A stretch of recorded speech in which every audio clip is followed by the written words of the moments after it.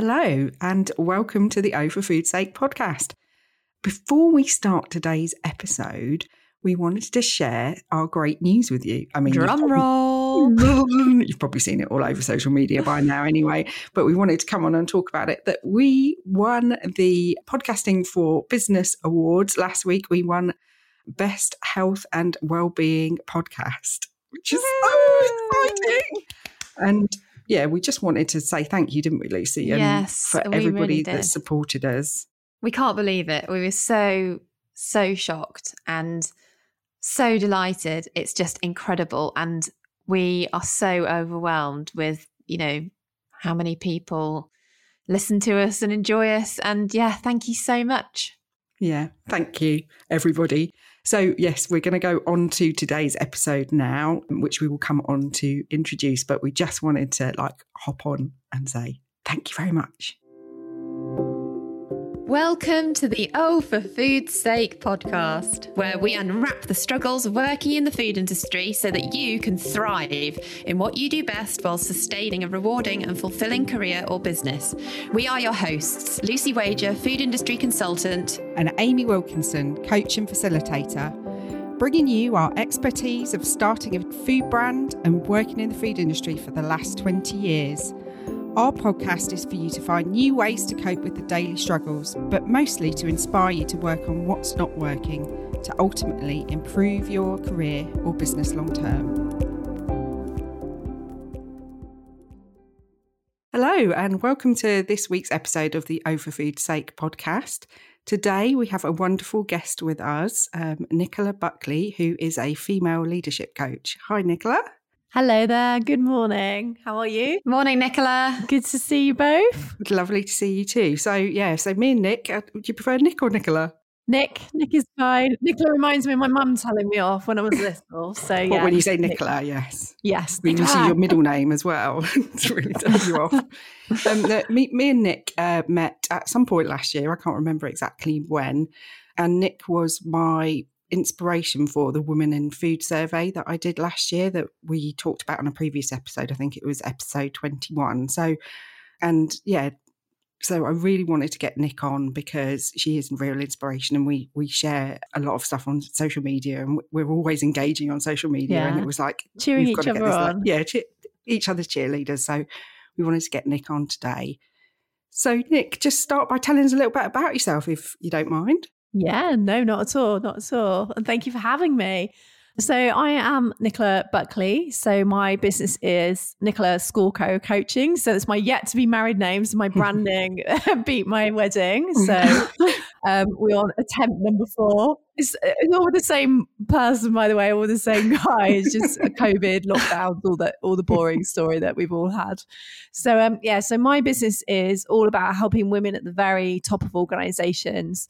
I help these incredible women when they come to me, they can feel quite frustrated, burnt out, resentful, not feeling recognized, not feeling appreciated. I help them to find that fire again. So when I talk about find your fire, it's all about getting back to that feeling really excited, feeling really on purpose, feeling really passionate about what you do, knowing that you're making a difference in the world, but also knowing that you're appreciated for all the effort that you make and what you put into your role.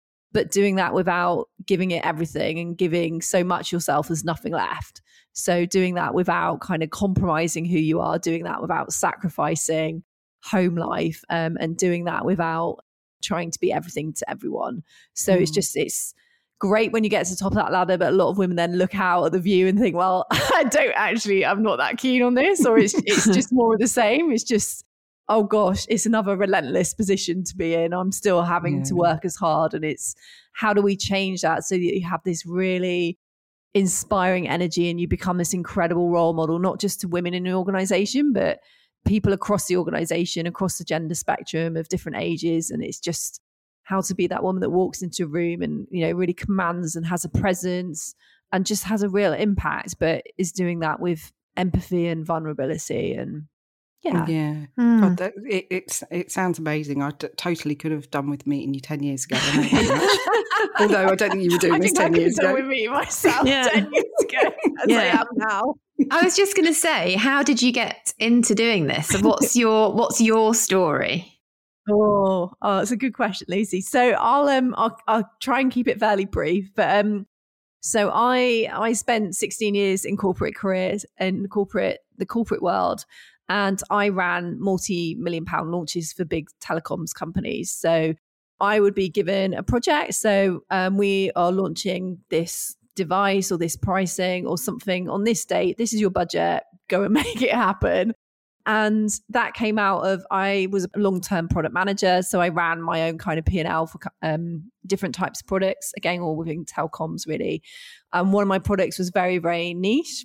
And actually then became one of the biggest products in one of the biggest telco companies in the UK. And our launch ended going from a very low level kind of new to world technology launch to suddenly being a £10 million new to the world launch that ended up on Radio 1 and in the papers and just did incredibly well. So off the back of that, I then went into specialising in go-to-market, and I helped put together a go-to-market team. And then I went into more innovation. So I had this incredible career, and I loved so much of it. And I loved that. I actually loved that sense of, this is a deadline, this is a date, this is what we need to do. I loved the collaboration with people, teams of 40, 50 people to deliver like these huge launches. But personally, so externally, everything in my life looked great. And I had a lovely convertible. I had this house that I'd bought that I was doing up. I had this, wardrobe with all these lovely clothes with the right labels on. I was a lady that lunched, liquid lunches. Do you remember those when people drank a lot? And so that was my life. And I loved so much of it. But I was really struggling. So there was this absolute dichotomy and this complete contrast of how I looked externally, how I presented myself in the corporate world to how I felt. And how I felt was, I'm completely lost. I'm really, really frustrated with where I am. I feel very resentful. I'd just gone through a separation and a divorce. So I was completely alone without my partner of 14, 15 years. So I didn't really know who I was. So work became, I was like this high functioning, really high functioning, but I had really severe anxiety, really severe depression, but no one really knew about it because it wasn't like mental health now is very much more talked about. So how I felt inside, I just like, I'm lost. I don't know who I am. I don't know why I'm working so hard. I feel like I'm on this treadmill. I can't see any way that this is going to change. Not realizing a lot of it was with me, but obviously part of it is also with the corporates. So I then started to retrain. So my last job was head of commercial for Virgin Media, but I then started to retrain. I retrained as a personal trainer. I've always loved just being physical, and I was a swimmer for a lot of my childhood. But so I started to do that on the side. I then started to get clients. I then started to grow that business. And then at a certain point, there was a choice to be made. And I just remember sitting in a meeting, and my sliding doors moment wasn't a big dramatic one. It was just someone asking me a question that I should have known the answer to, that I should have known what the actual question was. And sitting there going completely distracted, thinking about a client and what I could do to help them. And I thought, this isn't fair on anyone. This isn't fair on me. This isn't fair on my clients outside of work. This isn't fair on the organization that's paying me really well to do this job. It's not fair on someone that would absolutely love this job like I did at the beginning.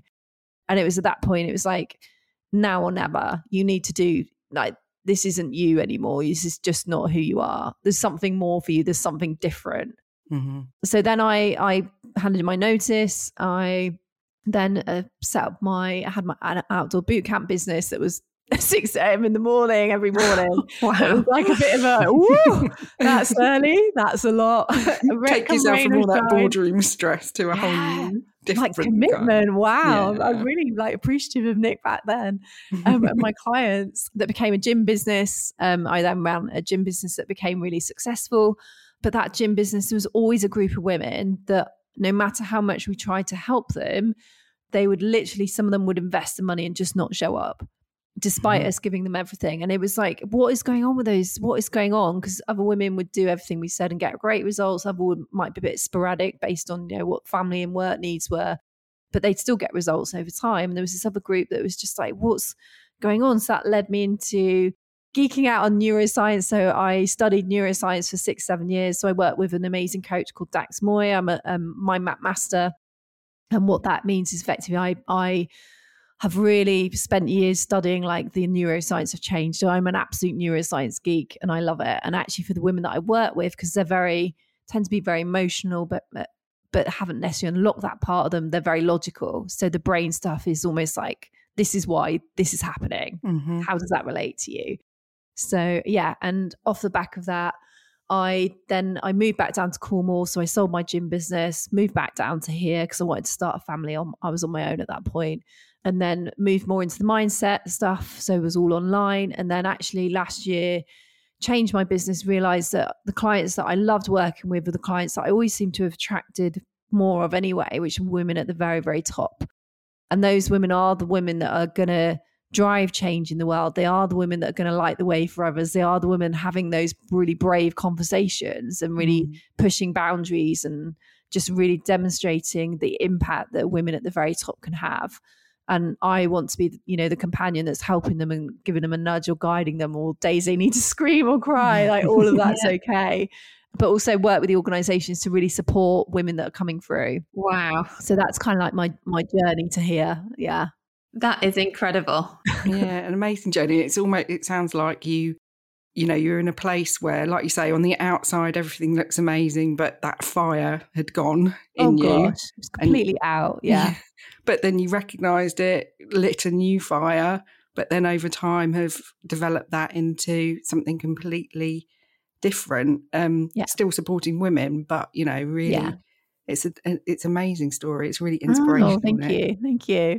I think it's also, I didn't want at 6 a.m. on a tennis court anymore either. I was there is that. You get to an age, don't you? And it's like, it's like comforts and bed. And It's really interesting that you've gone from that sort of corporate life into like physical, personal training into the more mental side. And that is really, and a very inspirational story. And the fact that you're sort of continuing to help so many people is amazing. Oh, thank you. I think it got to a point, Lisa, actually, where it was, you stood in the gym and you give it a lot. So, you'd be there in the morning, you'd be there in the evening, you'd have your team around to help you, but it's your business, you're kind of leading it all. Then during the day, you're then doing all the other stuff that needs to be done, plus trying to train yourself, but actually don't enjoy training because it's 6-7 hours a day, you're kind of involved in that. And it's like, makes it feel quite different. And it was like, at what point does it not about me being enough or not being enough, but at what point can I teach Mrs. Miggins, for want of a better word, teach her to squat again? And actually it's not about how she squats. It's like a physical change that needs to happen, and there's we need to work on how she's moving and that kind of thing. But actually this is so much deeper than that. I can do all of that, and I was very, very good at it, but it was like there's something more here. And I think I just kind of, again, I think my fire for that business, working so hard to get it to be really successful, is like, just don't feel this is me anymore. I don't feel this fits. I'm kind of done. Yeah. It's really, I think what stuck out for me is your ability to recognize when something isn't right for you. And I've made that sound really easy because it's never that easy, is it? And I'm sure it wasn't like a light bulb moment, like, oh, I'm just not enjoying this anymore, I'm going to move on. But the fact that you've done that twice is really telling, I think, because Amy and I have both been in situations where we've got to the point where we've decided that something needs to change, but it's a big deal when that happens, isn't it? And the fact that you've been through that twice, and I think that's really something I'd sort of like to hear a bit more about, and how you and you're probably and it sounds like that's what you're helping other people to do as well. Yeah, identify how they're going to get their fire back, whether that's staying where they are and making a change, or making a change and doing something completely different as well. Yeah. And I think that's a really interesting part of the work that we do. We're kind of gifted this amazing experience that we can take these women through, and the support that we can give them. But out of that, we can't guarantee what that's going to be. So obviously you hope it's, for the organization, if they're the ones investing, you hope it's like, they're going to come out of this, be even better at what they do, even more impactful.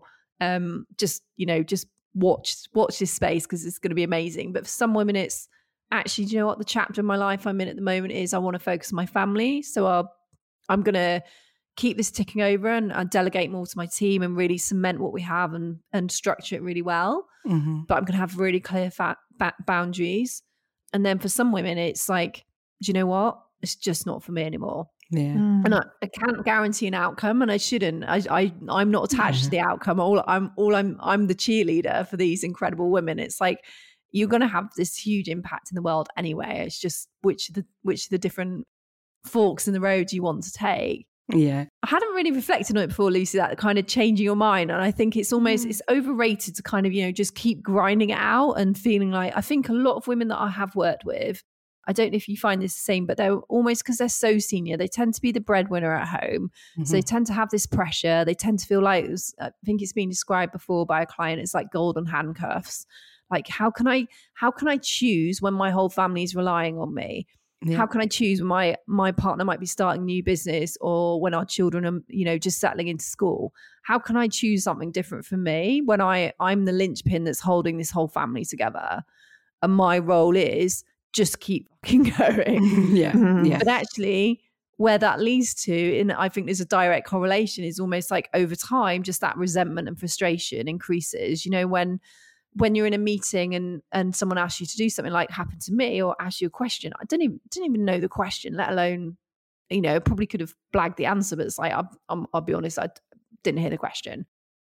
And it's almost, how do we let women know, these are high performing women, there's such an association that saying no or setting boundaries or saying that's enough, that's a form of weakness, that you failed. But I see it in a really different way now, that actually, if something in your heart isn't right, and if something is, something used to give you goosebumps is now giving you nightmares, something needs to change. And, we all know, like Einstein quote, insanity is the definition of doing the same thing over and over again, expecting a different result. And unless you change, nothing's going to change. And it's okay to say no. It's okay to say that's enough. It's okay to say, I can't do this anymore. It's okay to say, to change your mind. It's a really strong thing to say, I can't do this anymore. It is too much. And I'm working with some amazing clients at the moment, but a couple of them have just at that point, and it's such an honor to kind of just be able to support them through that.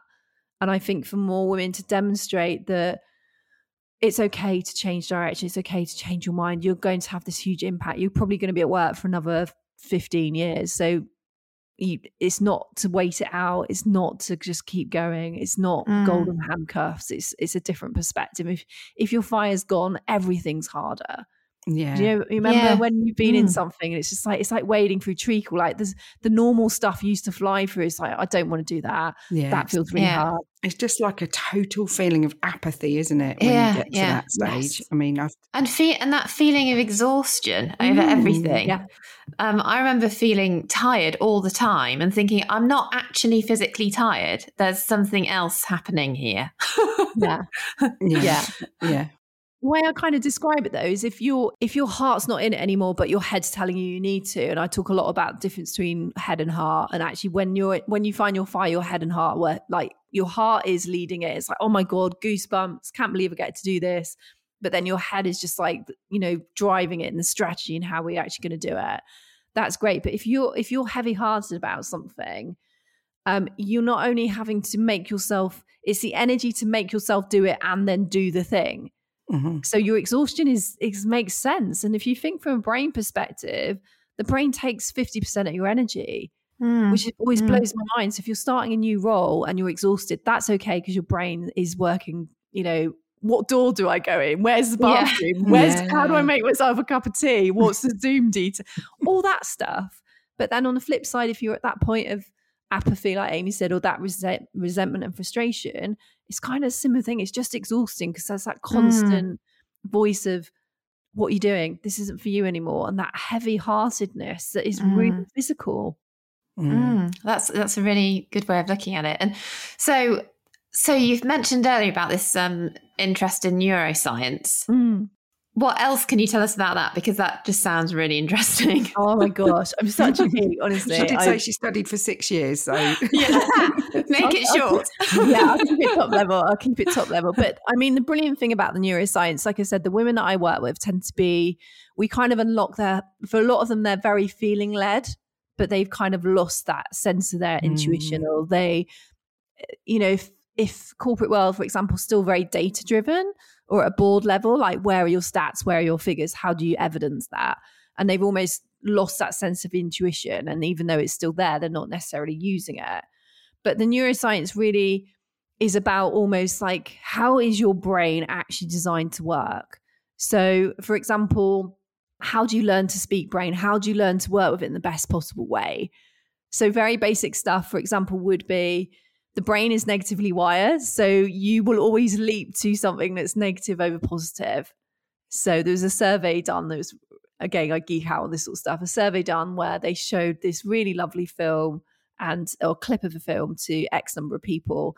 It was a family going home for Christmas. So imagine Chris Rea style, and the car is packed and the presents are in the back, and the snow is falling gently and they're driving home, and then they stopped and everyone's singing, having a good time, and then they stopped the film. And I think it was like 98% of the people had like a really adverse reaction in terms of what's going to happen next. It's like, well, it's going to be a lorry's going to plow into them and going to come off a bridge, or a tire's going to blow out, and it was just like, that's how the brain's designed to work. So once you understand these things, you can start to support, you can work with your brain, and you can work with the mechanisms already built. So for example, that negative bias means if you're scared and it's too big for you to know what you do want in your life, if that feels like a huge question, isn't where you are right now, you can use the brain's negative bias to, or if you don't know what you do want, what don't you want? And everyone in the world will be able to rattle off 20, 25. Yeah, I always find clients find that a lot easier, don't they? Exactly. Yeah. I can tell you the 21 things I don't want. Yes. Yeah. But then what you do want tends to be just the flip and reverse of what you don't want. So, we can start to really work with the brain, and it's just, and I think the other thing is, once you know that, it takes some of the personal out of things. Like, it's not your failing if you're, so let's think of an example. So it could be that you have a certain belief. That belief is from your childhood and it's just really strong for you. So actually, that's not your fault. It's your responsibility to change, but it's not your fault. So let's look at where it's come from. Let's have a look about how we can set in place a new belief. Let's have a look at all the reasons why it's so strong for you. Let's have a look at your triggers. And then that's not personal. You're not a failure. You're not weak. You're not doing things wrong. You're not broken. It's just like, you just learn to speak brain. And the other thing is, it helps with your relationships, because someone might be reacting in their animal brain, for example, their very basic brain, which is all about survival. If someone's been through something recently, they might still be acting from fear, which is very different to acting from kind of, being grounded in who you are. Yeah. So, yeah, I'm sat here nodding because obviously I love all this stuff too. Yeah. So I love this stuff. I feel like we could keep this going all day, and I could have like two amazing coaches coaching me and helping me with my brain. But I think as well, for women at the very top, again, if we're making it less personal, if you imagine the voice in the head, which can often be, who am I to do this? How did I get here? People are going to find me out. Imposter syndrome, for example, it's just there's a belief there that's holding you back. So that's okay. It's different. It's not about, you're not a failure because you haven't got imposter syndrome. Your brain's just telling you it's reacting and taking you back, almost like an elastic band. It's pinging you back to an old belief of who you are. Yeah. I always have a sort of a mixed feeling about the discussions about imposter syndrome, because it's almost like we put a label on it, and that adds another negative bias. Well, I've got imposter syndrome, and it's actually, no, it's just your brain keeping you safe for whatever reason. Exactly. But we can get rid of that. I think it helps with, across the gender, it's men and women's brains are designed to work very differently. So men are very much led from their animal brain, because for them, imagine growing up in caves, men were very much the will keep us safe, and then the women have a much more mammalian developed part of the brain, so much more socially led. So the worry about, oh my gosh, what does someone think of me? Oh my God, how do I look in this? How all those kind of things. So men are designed to react from that very animalistic part of the brain, so that it tends to be quicker, it tends to be more responsive, it tends to less think about other people. Whereas a woman can sit in a meeting, the guy's already said something, her peer, and the woman sat in the meeting like going, I've missed my opportunity now, because she was too worried about, oh my God, am I going to get wrong? Are my words clumsy? How am I going to come across? I shouldn't talk over someone. And the moment's gone. So there's that a complete difference. And I'd love to, I think my TEDx talk would be around gender parity. Yes, it's important. We should all strive and drive for that. But actually, we have completely different roles. Yeah, and that's okay. That's such good advice. And because, in fact, I've had a very personal experience in the last week, and Amy actually texted me something over the weekend, which saved, I know, lots of arguments between me and my husband, because something horrible happened to us as a family earlier in the week, and he reacted in a very male caveman way. Yeah. I think I actually said something about cavemen, didn't I? Yeah, and she actually said that. And it really helped me think, this is how he's dealing with it. And I'm dealing with it like an emotional woman, and he doesn't get it. And Amy basically said, don't expect him to be the one that is there nurturing and giving you that emotional support. And I was like, you're right. And it's not worth like causing more trouble. So that's a very personal example, but it's so true. And these days, because, you know, obviously we all want equality, but there is that reality that actually we are different. And it helps, doesn't it, at work and at home and in every circumstance to kind of acknowledge that and understand why we're reacting to something and somebody else might be reacting to something completely differently. Yeah. It's almost embracing that diversity rather than it always just being about equality, because we are different. It's about embracing those differences. Yeah. And do you see that a lot, Nick, in terms of the women that you work with that have felt like they need to be more male? Masculine. Yeah, absolutely. Absolutely. So I've had clients who they've got to the end of the year and they've got their bonus, and they've gone to buy a car or on their car scheme or something. And one of them had bought a car because that's what her male peers had recommended, and she wanted to have those good conversations. Another one had golf lessons because there was big conversations happening on the golf course. Another one was told, you're the wrong sex. To be part of the board, you're the wrong sex, and you don't hunt, shoot, or you're just not involved in any of our activities. And it's just, so if you think about this, if you think, you know, a lot around leadership is that role modeling and demonstrating, you know, what is within this organization, what is the standard of a good leader? So what that leads to, if it's very male dominated, and this isn't about men versus women, it's not about burn the patriarchy. That's not what this is about. Like, we will change this all working together. But it's actually, you will adapt the behaviors. You will just change little parts of who you are. Because that's what it's taken to succeed. So the CEO acts like this. I'm gonna model that behavior because that's winning behavior. And that almost becomes a bias then of like, that's what I see, so that's how I'm going to behave. And you lose elements of yourself. And I know for me in corporate world, I was given feedback that you're over emotional, you're overreactive.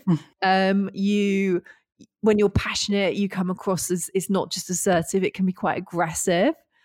So I kind of started to hide some of those traits, and I started to lose, I call it like the hard edges of who I was, because well, if that's what I need to do to succeed, I'm going to do that. That's fine. But actually what you are then, you're putting on a mask every day. You're not being, the work I do with clients is probably similar to you, but it's beyond authentic. Like, I'm not going to teach you to be authentic. I'm going to help you and to understand and know yourself, so that it's natural that that's how you show up, or that's how you speak, or that's what you want to talk about, or that's where your energy goes. Yeah. And it's almost like when you were talking then, it's almost the word that's coming to mind is like you become a diluted version of yourself, because you're just, you know, try and actually eventually that will hold you back. You may still get to the top, but it will hold you back in other ways because you're not being authentic. You can't juggle all of these things, and you know, something gives in the end, doesn't it?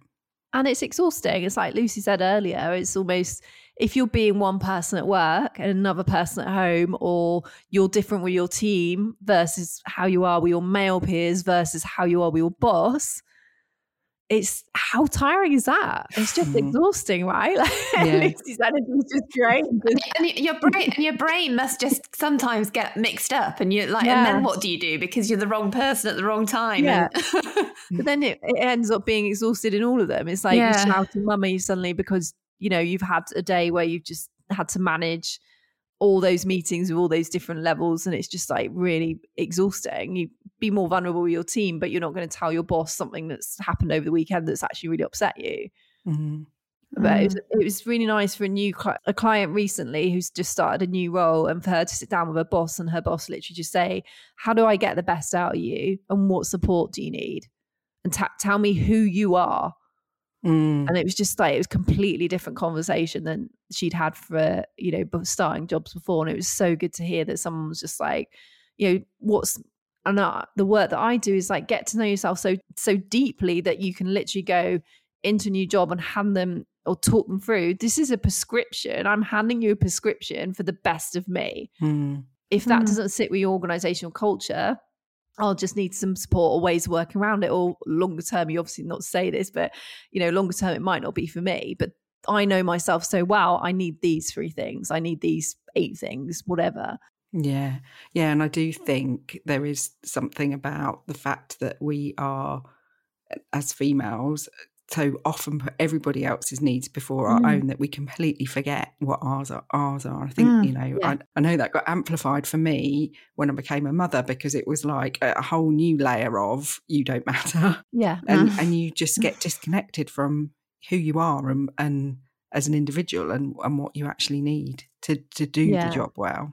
Yeah. And that's I work with women on 6 different levels. And that's like one of our first levels is getting back to their needs, almost like their own Maslow equivalent of, what are your very basic needs? Because the way I describe it, if you're trying to be everything to everyone, you end up being nothing to no one. Yeah. Because you're giving so much of yourself. And, even the language of when you start a new job, I'm going to go all in. Well, really? Like, how long is that going to last? And is that sustainable? And is that going to be the best of you? Or actually, if you start with really good intentions, really clear on who you are, tell them through a prescription for the best of you, that's longevity. Yeah. And we need longevity from women at the top because it's hard. Yeah. Yeah. And I think, I was just thinking about those clear boundaries when you start a new job from the start, because I know in the past I was really guilty of going hell for leather. But actually, if you just, this, and the last job I had in corporate, I was very clear at the beginning, I am going to be leaving at 5 o'clock. I need to do this. I need to do that. And I took the mask off. I wasn't pretending to be somebody I wasn't anymore. And then I flourished. But before that, I'd been hiding it all. And, it makes such a difference, isn't it? But it's almost having permission to do that. It sounds like you help. And giving yourself permission to do that. Yeah. And giving yourself permission, but also the time. Because if you make yourself so busy, there's no time to get to know who you are. Or you get to the end of the day and you're too exhausted for your yoga that you love, or you're too exhausted to, have half an hour with the kids before you make tea with them, or an hour later on with your other half, because you're just like, there's nothing left. Yeah. So it's that time, and actually boundaries are so important, because I always talk about boundaries as their reflection of your self, their reflection of your value and your worth. So if you don't have any boundaries, where is your value and worth? And the irony again for women at the top, if you're giving so much of yourself and you're the first to respond, and you're the, presenteeism as it will be in the world now, and you're the one that's going to meet in that your boss has delegated to you, even though it's not really your area of expertise. And it's like you almost become invisible.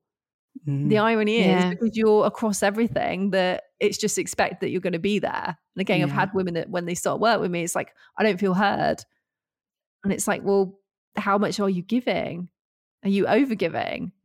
Yeah, totally. Actually, in the Women in Food survey, that was one of the number one things that came up, was the not feeling heard thing was, the first thing people clicked, because I could see who clicked what first. And it's like, it is that it's becoming you think that by working really hard and doing a really good job, you are going to get visible, and actually become invisible, don't you? Yeah. You've done some good posts about that recently, Amy, about that feeling invisible. And we've talked about doing an episode focused around the ability to say no, haven't we? Because it's so hard to say no.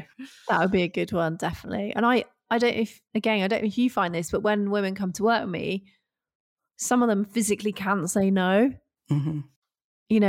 No, suddenly, how dare you be selfish? I love all the work of Glennon Doyle and Untamed, and the way she talks about it. a nice, quiet woman that fits in with the world is, you know, that's what we like. That's what we've trained. Whereas a woman that says no and has her own rights and her own needs is very clear on them, that tends to scare the world. Yeah. You just look at her journey, what she went through to being married with children and then falling in love with, she's an Olympic football player, and suddenly going through, you know, from a married to man, suddenly realizing that she fall in love with a woman and everything that went with that, and how she nearly gave that up, even though she knew it was for her, because of what the world would say. And yeah. And I guess there's a big part of that. It's that social part of your brain as a woman where you're like, what will they think? And I think it's really useful to hear about this stuff, you know, because I think so many women think it's just them, and then when you hear it's actually linked to neuroscience and it is, and it's societal norms and all of those things, it's like, oh, it's not just me. Have you got any top book recommendations on the neuroscience side of things for women? Yes. So one of my favorite books is from, we can add a link to it as well to make it easier. So a guy called Maxwell Maltz, and it's called Psycho-Cybernetics. So he was a neurosurgeon, and he was, again, a lifelong neuroscience geek, but he would... No, sorry, he wasn't a neuroscientist. He was actually a plastic surgeon. And what he saw was people coming in and wanting to change how they look, but actually what they needed was just to understand, you know, what was going on in their brain, and also to kind of like rewiring, essentially. So he wrote this fantastic book that I just, you know, when you've got a book, it's like, I think I've got like 3 copies. I think I've got them labeled and written in, and so that I think is brilliant. There's some really quite nice short, sharp ones as well. I can't remember the name, but we'll find a link, which is just like Brain Basics. And then around leadership as well, a lady I've just started following who I think is great, makes it very easy to listen to, is Tara Swart. And she's written a book about the neuroscience of leadership. And again, it's really interesting, for example, to, you know, even down to how much energy, like we've talked about already, if the brain's taking 50% of the energy, how do you limit your day-to-day decisions? So even down to, you know, Steve Jobs wearing the same clothes all the time. Part of that is, I don't need to make a decision. I'm not saying you have to wear jeans and t-shirt every single day, but if you have a wardrobe of clothes that you love and feel good in, you're not then having that daily trauma around what am I going to wear, or, you know. Yeah, that's really interesting, because I think we talk about like women and mental load, don't we? And, that's the thing. And I often feel by the time I've sat down at my desk in the morning, the amount of decisions, negotiations and everything that I've done with a toddler before I start the day, if that's taken up my brain capacity already, no wonder I'm like, oh, what do I do now? Yeah. So true. Glennon calls it the invisible load, doesn't she? Yeah. So it feels very visible. But I think you know, there's obviously societal norms and kind of like, but I think every relationship is slightly different. But I still think it's almost like, if you go back to the framework of beliefs from what the lived experience that we have as children. So the brain goes through a process of called pruning at the age of around 6 and around, again, in teenage years, hence why teenagers need a lot of sleep, because their brain's going through this change. So it's basically taking all the billions of potential networks and putting it into just reducing that number down based on the most lived experience. So the things that you see, hear, feel, experience are the things that you become your belief network. And the more that you see of that and hear of that, so that can be, if you take money, for example, that could be work hard for what you get. I had a lot of that when I was growing up. I also heard little girls should be seen, not heard. You know, all these sort of things. So all those, they sound like small statements, but they're not. If you hear that day in, day out, or little girls, oh, you look lovely is the comment, rather than little boys might be, what have you done today? Or you're so strong. Even the way we compliment children, it's just so different that it keeps, that framework is just going to keep evolving and being there because it's so inherent. It's going to take time to break. It's going to take time to change and shift. We've I'm talked super about that conscious before. of it, with our daughters. Yeah, my daughter's 6 in 2 weeks, and I've just had a little shudder of thinking of all the things that she's going to be pruning. You're going to be saying, "You are strong. You are." Yeah. Your muscles. Well, that is what she already does that actually. So, Oh, bless. So, Nick, tell us a little bit about you. You obviously work with women one-to-one, but you also go into organisations. So, tell us a little bit about that. Yeah. So I work with women one-to-one. So I have a focused coaching program, but also like then a deep dive coaching program. But the organisation work is probably, I love the mixture actually. I love both. The organisational work though is a couple of things. So it's working with organisations to kind of consult with them on what's their policy around gender equality and parity, and what are they doing, and kind of sharing best practice that I see from other clients and kind of from in the industry, and then programs as well, running programs and workshops. So workshops are really nice because they're kind of lunch and learn. So it's kind of like a dip your toe in the water. Yeah. So it's, bring along your lunch and we'll talk about neuroscience, or we'll find something, what's the most helpful thing for you in that moment. And then the programs are amazing because they bring together, like we've talked about already, women feeling like I'm the only one to feel like this, and I don't want to share it because people are going to think I'm weird, or what are you doing? But we can bring together a group of women and take them through the 6 modules of the Find Your Fire program. And out of that, they just become they're much more confident. They know who they are. They know what they want. And also the brilliant thing, it gives you this brilliant tool then to go back to the top of organizations like you did with your brilliant survey and start conversations about why are women working from home? Why are they working 10 hours a day? Why is someone trying to match their different people in the team? One might go off and, pick up her children, come back and work later. And then someone else might be an early start. Why is someone in the team matching all of them?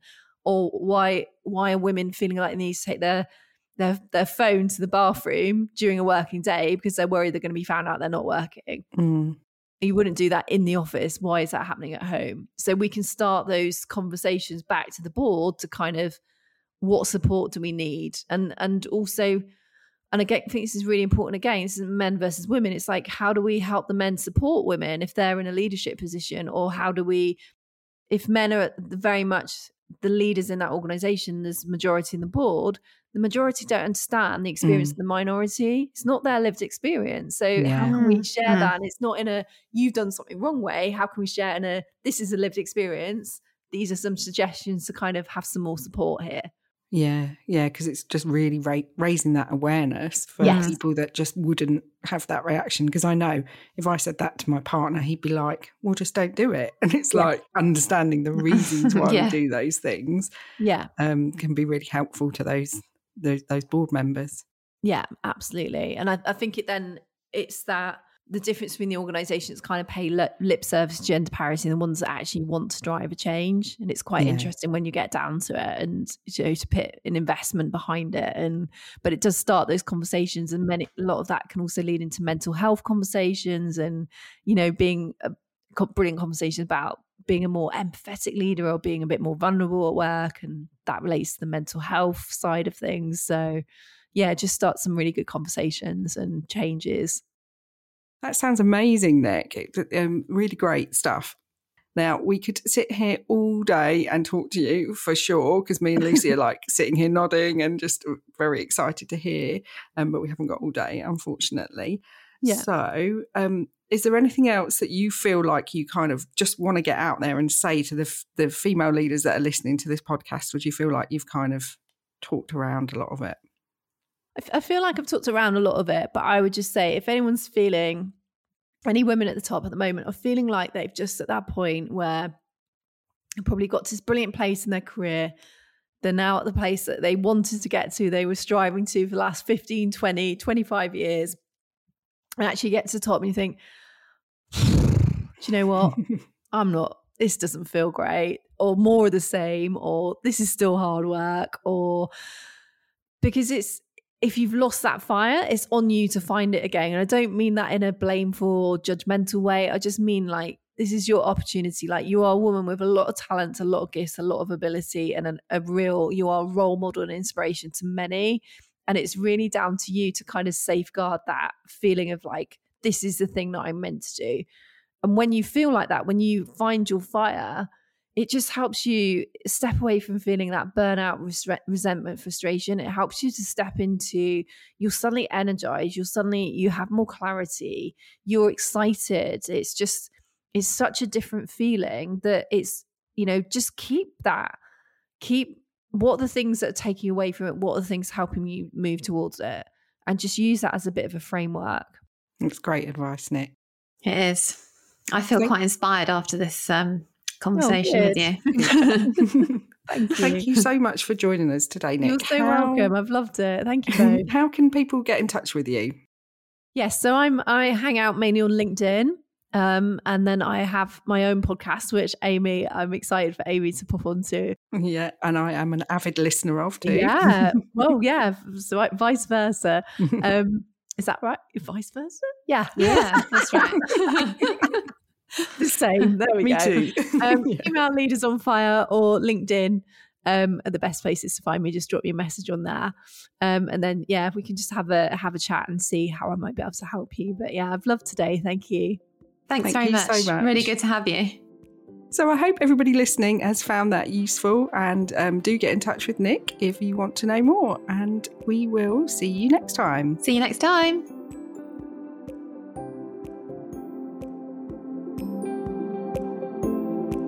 Thank you for joining us today, and we hope you've enjoyed it. Take care and catch us next week. And if you'd like to get in touch with us personally, Lucy is available for consultancy advice and is able to offer a free discovery call.